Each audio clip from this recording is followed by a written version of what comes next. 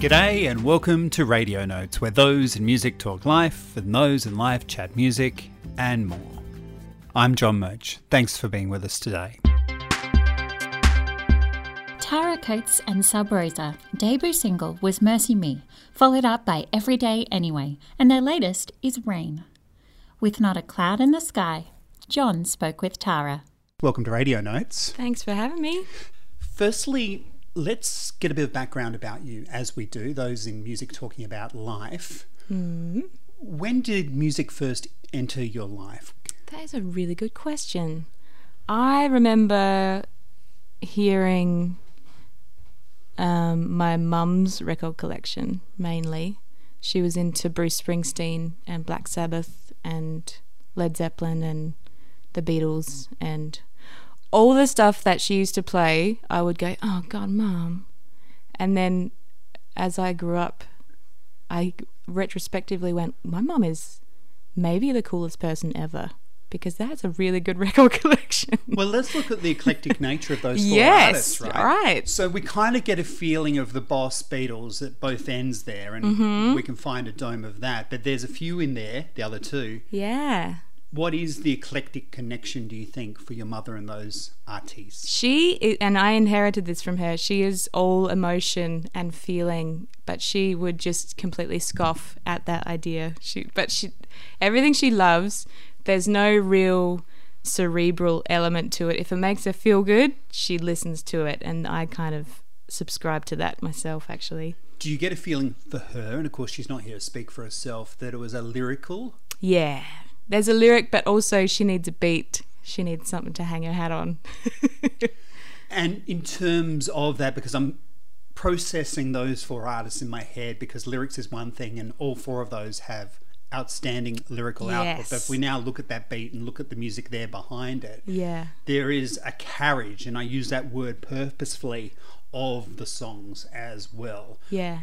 Is that the sense you got when you were first discovering music through your mother's records? Yeah, I guess so. I mean, I wasn't really thinking about it in terms of anything other than what made me excited at the time. And then I remember another memory is listening to the Forrest Gump soundtrack in probably, when would that have been, 98 or something like that. And because the music coming out when I was young, I was born in 86, so there were boy bands, there were like divas, and I wasn't really taken by any of that music. I kind of thought I didn't like music in a way, like I didn't like what was happening then. And then I heard that soundtrack, and the first song I think is Hound Dog by Elvis, and I remember just jumping on my bed up and down, so excited. And there's that energy and, yeah, a real raw kind of feeling you get listening to it. And I think whatever we both like, my mother and I, it's to do with feeling and a sense of urgency too, I think. The break that you've been on, there's been a lot of changes through the last 3 or 4 years. I'm very much saying that this conversation is about Tara Coates and Sub Rosa, which is a new opening of your musical repertoire. But with everything like that, there is a past that comes before it. So I'd like to address that of the last 3 or 4 years, and particularly that of the impact of your father's brain tumour and the then passing of. Yeah, sure. How much did that influence your decision to put music on the back burner? I don't even think it was an actual lucid decision that I made. It was just, this needs to stop for a while, and I can't write and I can't play. I did a gig maybe 2 weeks after he passed, and I had a song called Wicked World, which I released an EP around that time when because he was ill for 2 years before he died, so it was a long time coming. And I did that gig and I went, it's not really helping me to continually sing about this stuff at this time. I need to kind of just go to ground and look after myself, which I didn't. I threw myself into working and all the other things that you do to avoid feeling things, but it took me a little while and I came out the other end of it. But I just was not in a position to continue at that time. For those that haven't heard it, what's the emotion that Wicked World was serving within you for its release?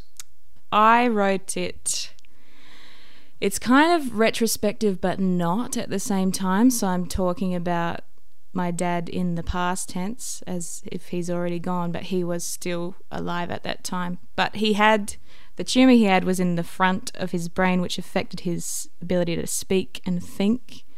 And he was a really intelligent, articulate guy. So it was almost like watching him exit the building before he even left. So Wicked World kind of is in that weird place of limbo, of being but not being, and you're not the same person that you were before, but I still love you, and all that good stuff.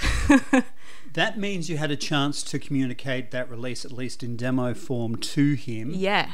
Talk to us about the response from him, if there was one. Yeah, well, he was a understated man, always anyway.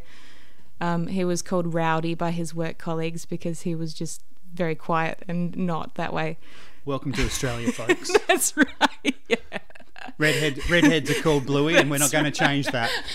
Yeah, so Rowdy was not that way.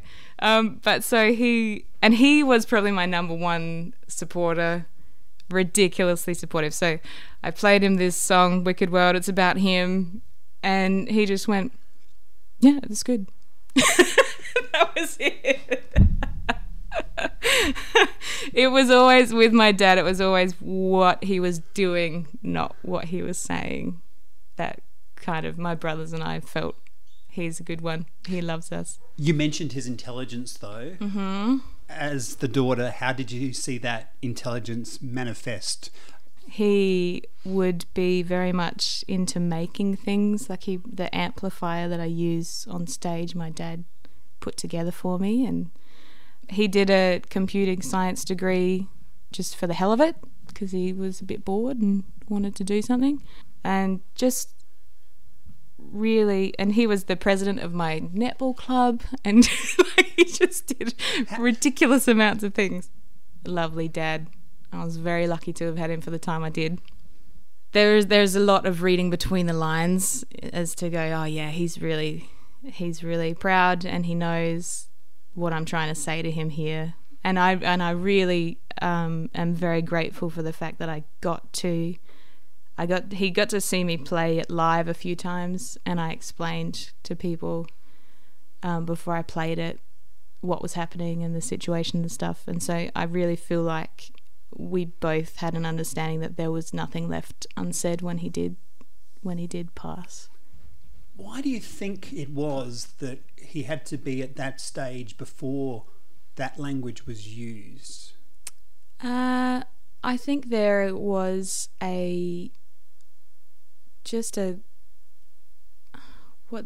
to describe it? We just didn't think. We just thought we had time, you know. We did, because I think I would have been just turned 29 when he was diagnosed with terminal cancer, and they never said you might survive this. They always said this will be it. And I mean, as a 20-year-old, you don't really go, oh, I better take stock here and I better tell my parents that I love them because they might not be around, especially when you have parents that are so involved in your life and constant. Yeah, it's an interesting one. Well, how did you go getting through what could be the tumultuous 27 years of age? Mm-hmm. How did you go in your mid to late 20s, before this was announced, before this was the issue? Yeah. How were you, Tara, going? I was all right. I think I was pretty selfish and self-centered because I did have a lot of things, like my dad would look out for me still. Like in a lot of ways, I was still a child, really, and I had a lot of growing up to do in the years after that I went, oh, hang on, I'm actually going to have to take care of myself, which is, it's funny to think about because I would have always said back then, oh no, I've got this, I'm cruising, I know what I'm doing. But looking back, I go, oh wow, I didn't really know what I was doing so much. And family-wise, there was the father, there's the mother, but there's some brothers, there's some siblings in there as well, though, isn't there? Yeah, I've got 2 older brothers. Did that add to that comfort that you had other people in your life that would look out for you as well? Kind of. I mean, they have always lived, or had always lived. One lived in Sydney for 10 years, and then the other one, he lives in Sweden with his family. So I think I was very much the focus of my parents because I was the one that was here. So, yeah, just soaking up that parental attention. We're getting to that point of where you put the guitar up for a little while, for at least the singer-songwriter aspect of music. Yeah.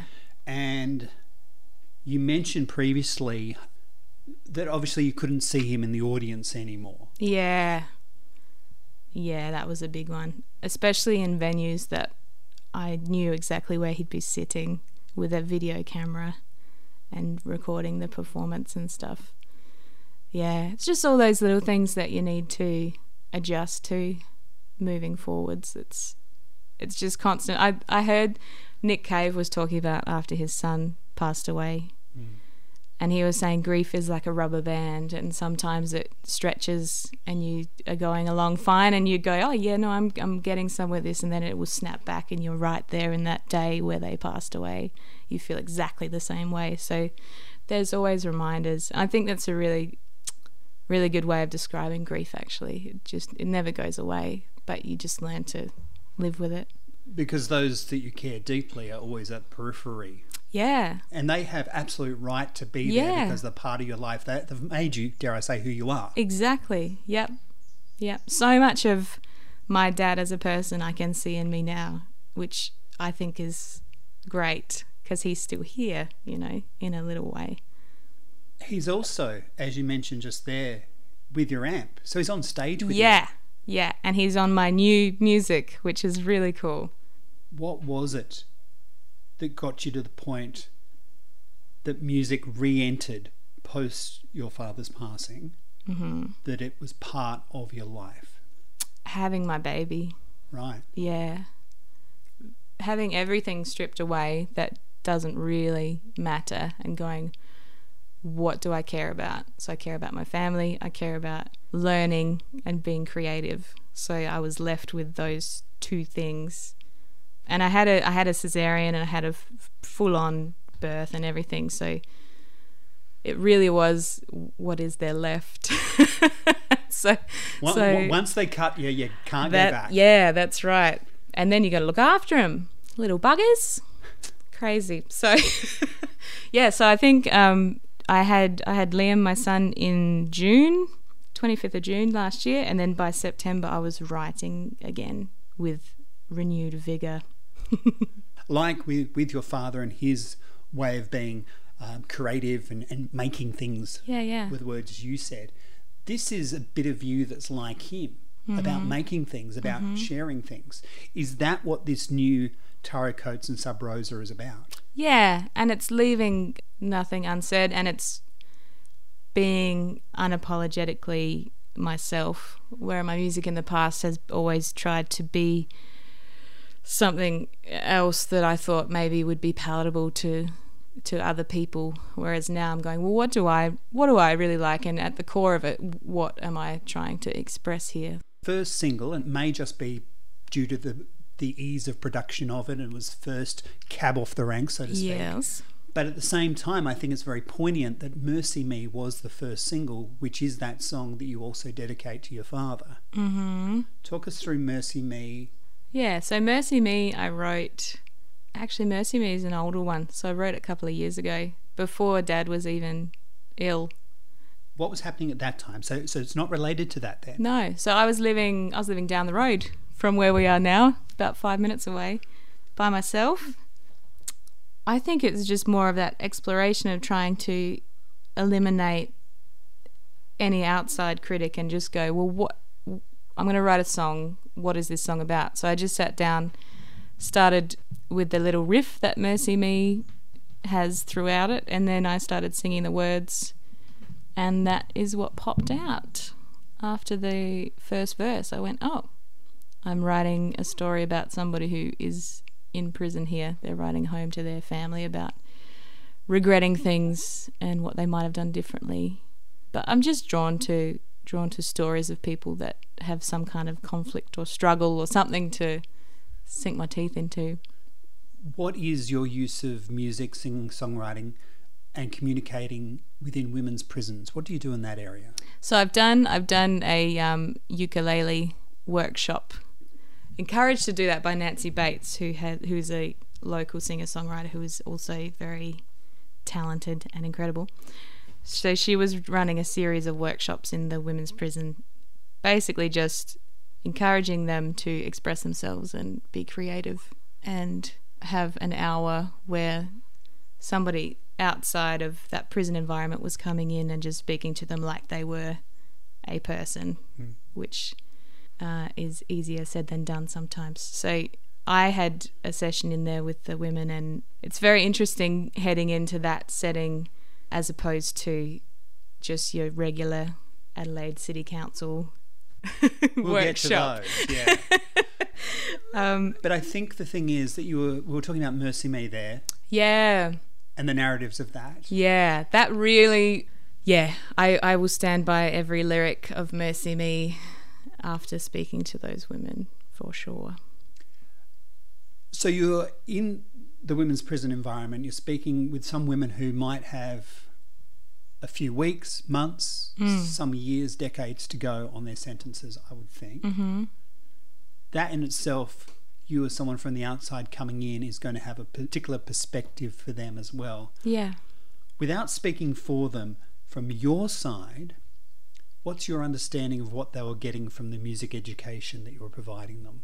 I think the biggest thing is just a social outlet and some encouragement as well. And I was quite pregnant when I was in there, and there was another woman who was quite pregnant too, who was going to have a baby in prison. So that was a sobering thing for me. It started out with very standoffish, kind of stilted conversation, and me almost going in there going, well, I have no business talking to these women, and what could I possibly have to say? And by the end of it, we were all sitting on the floor in a circle singing You Can't Always Get What You Want by the Rolling Stones. So I just really, I liked that social element of it, and just have somebody come in and listen and just have a chat. I'm not kidding myself that there's any kind of importance to me being there other than that. I think it was really nice to go in and be encouraging of them learning something new, and say hello and have a sing and not judge anyone.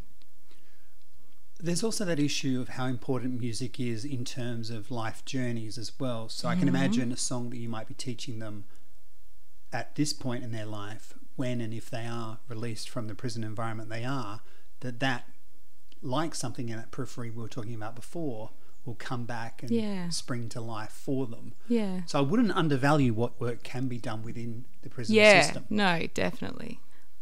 Yeah, I think going in with an open mind and not really, I think not having to know too much about what they're dealing with, just kind of seeing them for who they are rather than what their sentence is. And they can then take that away and go, well, I just had a nice chat with someone, and I learnt how to play. She was telling me that I was doing well and I could do that. You mentioned the Adelaide City Council, so we'll touch on that and we'll move through. We're currently in conversation with Tara Coates of Tara Coates and the Sub Rosa. The debut under the name of that is Mercy Me. The follow-up's Every Day, Any Day. We'll get to that, and the brand new one, Rain. Let me ask you about the Adelaide City Council. What were you doing with them? So I did some guitar workshops with them. Guitar workshops, you go back to some of the first Adelaide guitar festivals, don't you? Yeah. 2010-ish? Yes, I do. Thanks for reminding me.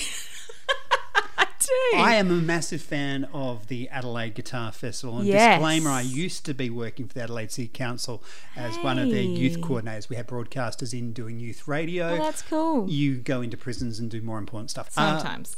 So the Adelaide City Council, before we get to the Guitar Festival. I've just showed up and did my regular, here's how you hold a guitar shenanigans. Let's talk about the Adelaide Guitar Festival, the 2018 Mount Gambier residency program. That was part of the Guitar Festival and Guitars in Bars.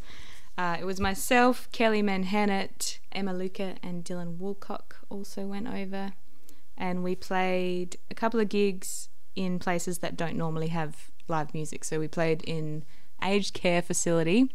What was that experience like? It was interesting. I found them to be very warm and open and just loving that there's music there in the first place. But again, I played Wicked World to them. So I was singing about imminent death to a bunch of lovely residents in an aged care facility. Hey ho, it's coming soon. Hey ho, we all get to die. We all die. Yeah. We all die. Yeah. I should direct you to Deanne Smith's song about dying, which is pretty that much that that. one? We're all going to die. You're going to die. You're going to die. You're going to die. Like. And then Kel Manhattan gets up and she's all lovely and warm, and they're all going, "Oh, isn't she a nice young girl? Could have done without that one that was telling me I was about to die, but that's all right." And we also played at the mental health facility in Mount Gambier too, and that was really fun. We had, maybe we were about 10, 15 people we played to in the common area, and it was completely acoustic, and we just went down the line. So I'd play one, Kel would play one, Emma and Dylan played one, and then we go around and around. But you can really interact with people, look them in the eye, talk to them, again, without any kind of, you're not putting any stigma around mental health. You're not a counsellor going, "Tell me how you feel, what are you doing?" It's like, just check this song out. And they really were receptive to that. And then you'd find often the quiet one in the back where you go, "Oh, were they into this or what?" Would then at the end be so happy. Yeah, you just made their day by just going in and playing a song. It was really great. I will love those gigs far more than some of the other gigs I've played in a more traditional setting, because people actually are listening for one, and they really care and they really want to hear some music. You then also have under your belt that of being a tutor of guitar, and we're sort of in the studio space here today where I believe some of that sort of happens as well. I saw a tweet from Sam Lesky that he was having guitar lessons with you. I'm not sure which way that He went. was teaching me. 2016? Yeah. I would in no way ever pretend to teach Sam Lesky guitar. Obviously, you already knew how to play the guitar. Yeah. What did Sam Lesky teach you in 2016? He was teaching me about improvising and playing melodic kind of solos when I was playing lead solos, and a bit of chord substitutions. So playing different chords to what I would normally go to when I'm writing. Yeah, it was very beneficial actually. I really like to be constantly learning as a guitar player, because you can learn every day for the rest of your life, because that thing can sometimes not make any sense. That thing being the electric Gibson guitar, or the guitar generally? Yeah, the guitar generally. So we've got the electric Gibson, and the one that you were pointing at was the... That's my Dove, my Gibson Dove acoustic. And then I have a Fender Telecaster as well. Just for the louder elements of your mother's influence. Correct. What do you enjoy teaching the next generation? I appreciate some of them might be older than yourself, but particularly those of the next generation. I enjoy teaching them whatever they want to learn. So I will sit down with a student and ask them specifically why they're playing guitar and what they want to achieve, and then I'll help them achieve it. What's the most common response to that question of why? Most kids just want to play songs that they like, that they've heard. It's more the adults that I teach that have been playing for 30 odd years or whatever that come back and go, "Look, I've been playing, I've been strumming, doing the same thing for 30 years.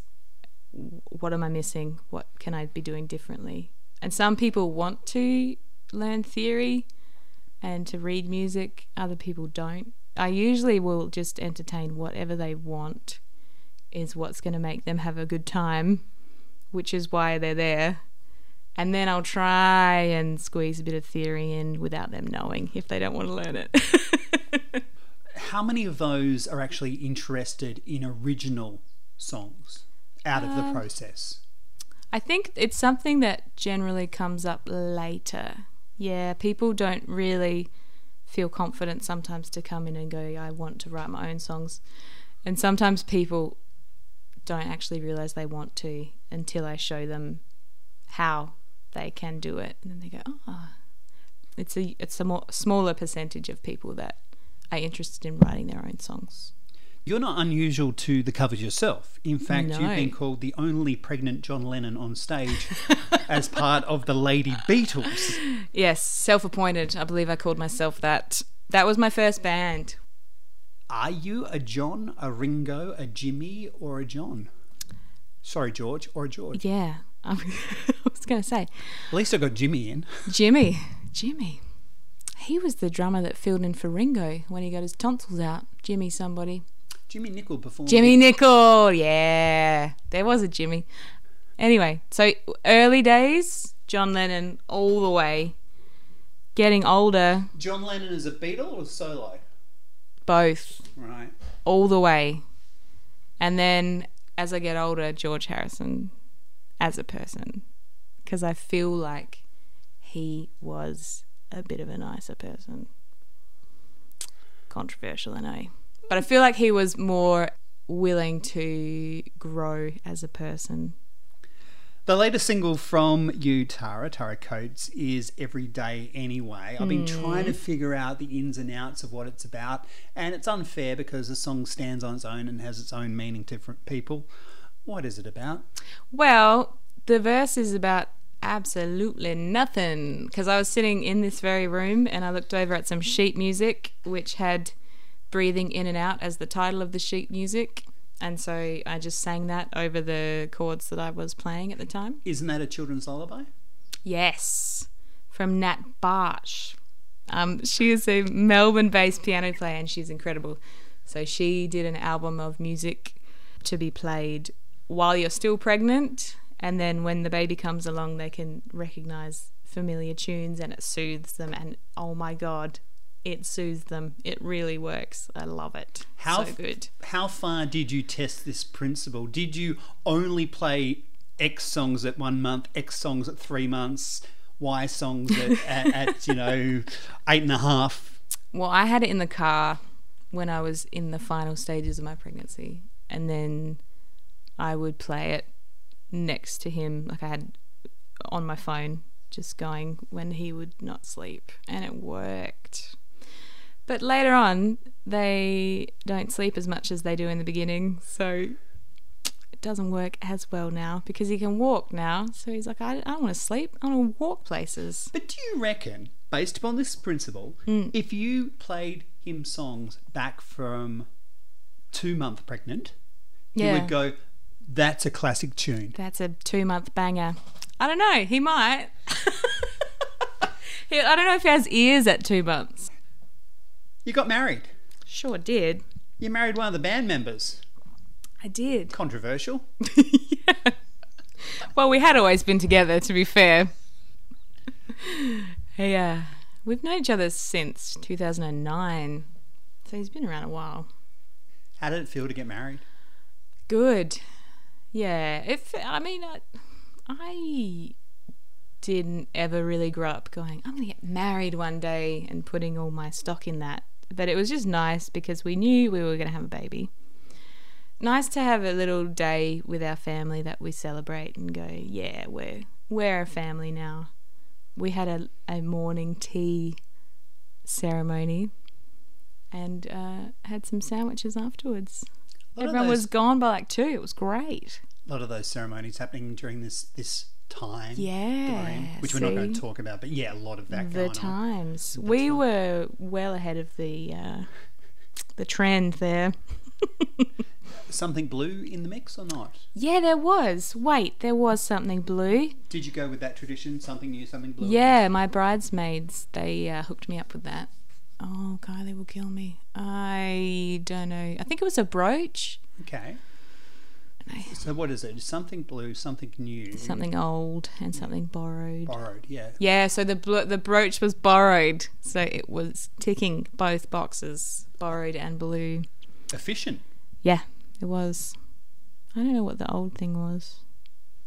What way did your father attend the wedding? He was in a little montage of photos. And my friend Charlie, who walked me down the aisle, had his tie on, I believe. And he was mentioned in our speeches also. Let me ask you about Tara Coates and Sub Rosa. Who's in the band? What's the lineup like? Give us a bit of a lowdown. All right. So we have Richard Coates, Gilly Atkinson, who also drummed on Wicked World, Sam Cagney, who is an incredible guitarist, Mark Seddon, who was the bass player on Wicked World also, Emma Luca, incredible violin player, and I also had guest vocals by Sky Compson Harris. Where do we know Sky from? She is her own entity. She has done a lot of gigs since she was a puppy, so she's been around for a long, long time. She's got a band called Sky Blue that do residencies, blues band, and she's had her own releases too. She recorded an album in Nashville a few years back. Mercy Me, as we said, was the first single. It's a very much an acoustic song. Yes. But you've worked previously with Sam Brittain. Yes. And there's a 9-track with Sam Brittain coming out, I guess, under the band auspices that you used to have. So we started writing together a few years back. My husband Richard has played in Sam's band before, so he suggested that we get together and write. We did that, and then we wrote a song in about 40 minutes, and then subsequently caught up a few other times, and the same thing happened, and we went, actually, these are really good. So we're going to finish off, we've recorded half of about 9 tracks that we are envisaging we will release sometime in the not-too-distant future under the name East of Everything. What's the process of putting a recording out under that umbrella? So usually what happens is that I will have the beginnings of a song that I haven't really thought too much about. So I have like a fragment of a verse or a bit of a chorus, and then Sam will come round, and then we'll kind of throw ideas back and forth, and the song will then be written very much as a 50-50 thing. So Mercy Me I brought to the table having written the words and the chords and stuff. So it's very much a different arrangement of that one that you'll be hearing. Such a weird thing because I very much struggle to write songs with other people, but something about when Sam and I write together, it's very organic and it happens pretty easily. Not that you're not, but he's one of the state's finest songwriters. Yeah. So you're very lucky to team up with him. Well, maybe he's very lucky to team up with me. Did you ever think of that one? No, I was getting to that. Yeah, I know, sorry.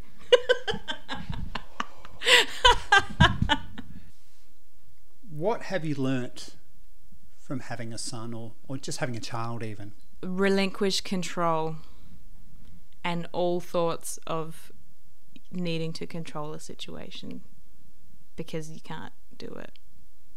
And that's a good thing, I think. Because you mentioned that you come from a family of little few words, that of your father particularly, in terms of those affections. Yeah, well, that too, yeah. I hug the absolute poo out of my son. Not literally, just figuratively, because that would be gross. And I tell him I love him. It would hurry the process up, though. It sure would. Imagine if he could do that. We're going to leave the house, son. Potty time involves this is happening. Squeeze. I was holding him last night because that's how he goes to sleep at the moment, is with the cuddle from Mum.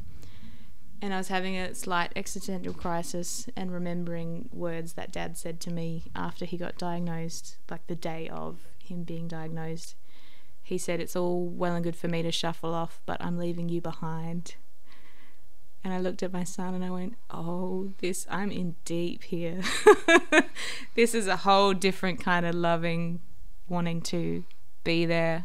And I've made you, and I'm going to make you be in this pain eventually. Like, it was a really messed up thing. And then I went out and I went, I may be overthinking it. But, yeah, there's so many reality checks that come with being a parent where you go, oh, this is for real. This isn't a game. We need to love hard while we're here. Tara Coates, thanks very much for your time. Thank you. Tara from Tara Coates and Sub Rosa. Current single is Rain. Keep an eye out for another cut out soon called All Fall Down, then The Bed We Made from them. They can be found online at taracoatsandsubrosa.com. Thanks very much to Tara Coates and for inviting us into her studio space. Next time. When we got out there, I just sort of involved myself in just all little farming stuff, which is obviously, you know, a connection back to my childhood and where I grew up. So I was building chicken pens and veggie patches, and my daughter's got a horse, and I've still got the horse that the fans bought me in 2013 for the 10th anniversary of the show. They bought me a young Appaloosa filly, and she's just a gorgeous horse. So my wife sort of claimed her now, but just to have the horses here with us and be able to just go at the back. Shannon Knoll will be our feature guest. RadioNotesPodcast.com for show notes and links. Web design there by Steve Davis. Theme music by Martin Kennedy and All India Radio. I'm Tammy Weller. John Murch is the producer and host based in Adelaide, South Australia.